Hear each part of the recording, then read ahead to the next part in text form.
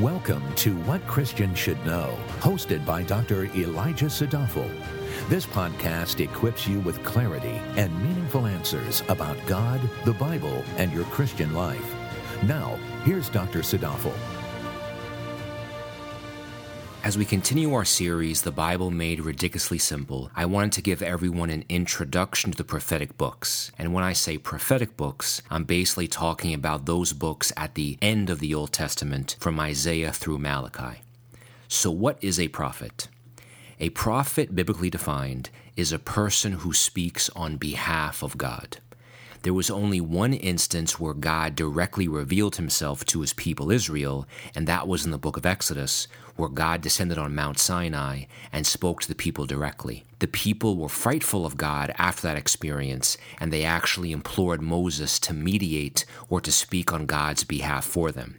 Ever since then, God always used a reliable mouthpiece to communicate his words to his people. Prophets were foretellers, meaning they did tell of things that were going to happen in the distant future, but their primary task was to be forthtellers. So, while they did speak of events in the distant future, they also spoke of local events in the immediate future. The forthtelling of the prophets meant they told it like God said it to a people who didn't want to hear it. This is why the prophets were so unpopular, because they rebuked sin in high and low places, and they warned the nation of judgment to come. The prophets always were faithful to tell God's truth, even if that truth did not have a welcome audience. Now, how would someone in the Old Testament know that a prophet is a prophet?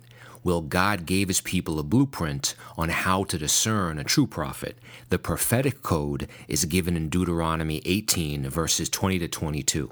That text says, "But the prophet who presumes to speak a word in my name that I have not commanded him to speak, or who speaks in the name of other gods, that same prophet shall die. And if you say in your heart, 'How may we know the word the Lord has not spoken?' When a prophet speaks in the name of the Lord, if the word does not come to pass or come true, that is a word that the Lord has not spoken. The prophet has spoken it presumptuously. You need not be afraid of him." So what God was revealing to us in the prophetic code is the way one would discern a true prophet from a false prophet is the true prophet would actually make a local, testable prophecy, meaning they would make a prophecy about an event that would either come true or not come true, and that event would come to pass in the near future. If the prophet made a prediction and the event came to pass, the people could now be assured this was a true prophet of God. Furthermore, in the Old Testament, many prophets were given the gift to perform miraculous signs and wonders, and of course, no prophet of God would ever contradict truth that God had already revealed in the past. So, for example, if you were living in Isaiah's day, you would know that Isaiah was a legitimate prophet based upon his local prophecies. So, for example, in Isaiah 37:33, the Assyrians were surrounding the city of Jerusalem, but Isaiah prophesied and said the Assyrians would not touch the city. Although that was a statement which seemed very unlikely at the time, his prophecy in fact came true, and the Assyrians did not touch Jerusalem. There are many people in the modern day who label themselves prophets, but this is not consistent with what the Bible calls a prophet. Firstly, the office of prophet has been closed for more than 2,000 years, and biblically defined, the way anyone would call themselves a prophet is if they make a prediction and in the immediate future, that prediction comes true. Based upon what the Bible tells us, no one can merely call themselves a prophet just for the sake of having the title. So, the prophetic books do contain plenty of fulfilled prophecies, but they also contain many unfulfilled prophecies as well. We have faith and trust in the unfulfilled prophecies based on the validity and the coming to pass of all the fulfilled prophecies. Thus, what validates these prophets as men of God are the fulfilled prophecies, and what validates the Bible as God's inspired word is the hundreds of fulfilled prophecies contained in the entire canon of Scripture.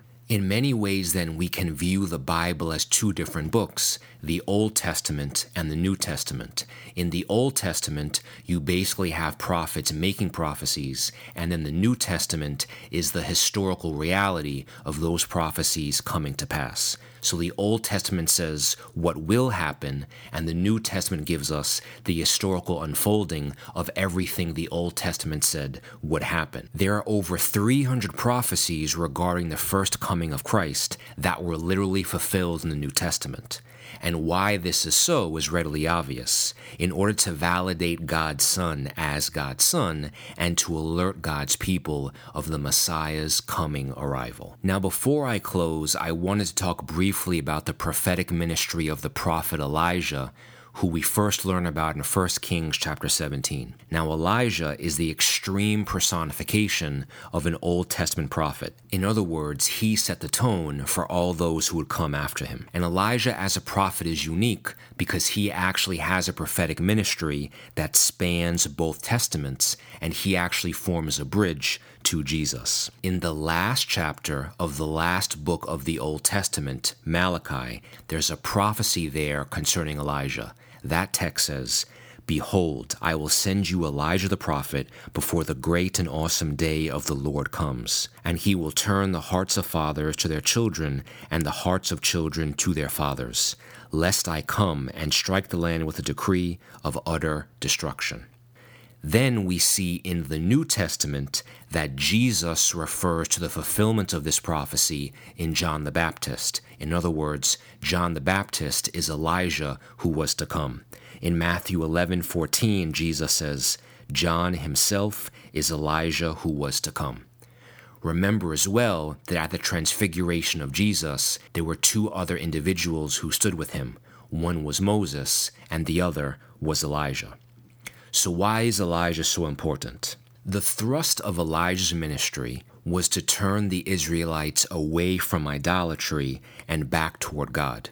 In the book of 1 Kings, when Elijah had a showdown on Mount Carmel with 850 false prophets, what was at stake was the hearts of the people. There on Mount Carmel, Elijah asked the famous question to all of Israel, "How long will you waver between two opinions?" At the time, it was syncretism, or the people serving multiple gods, that was the nation's largest problem. And Elijah, as God's prophet, was sent to turn their hearts back toward God. Ultimately, it was this syncretism and idolatry which would lead to the ultimate downfall of both the northern kingdom of Israel and the southern kingdom of Judah. But Elijah represents the prophetic thrust to turn the people back to God and to be a reliable mouthpiece to communicate God's truth to people who may have forgotten or purposely turned away from God's instruction. Recall as well that in 1 Kings, Elijah directly confronts the political leader of the time, King Ahab. And Elijah essentially calls King Ahab a troubler as one who was largely responsible for the famine that then existed in the land of Israel. Elijah basically confronts a political leader and calls things like it is. This is important for us to know now because Elijah in the Old Testament, who represents the prophetic church of the New Testament, he validates the church acting as a source of prophetic criticism to the state.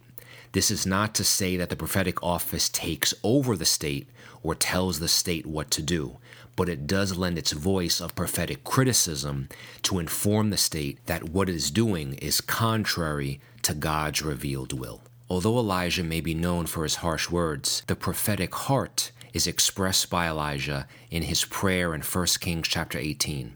There, on Mount Carmel, Elijah prays to God that God turn their hearts back to him once again. So in 1 Kings 18, verse 37, Elijah prays to God and says, "Answer me, Lord, answer me, so these people will know that you, Lord, are God, and that you are turning their hearts back again." Essentially, this brief prayer encapsulates all of the prophet's missions: to act as a reliable mouthpiece, to speak God's word into the lives of people so their hearts will be turned back to the Lord and only the Lord.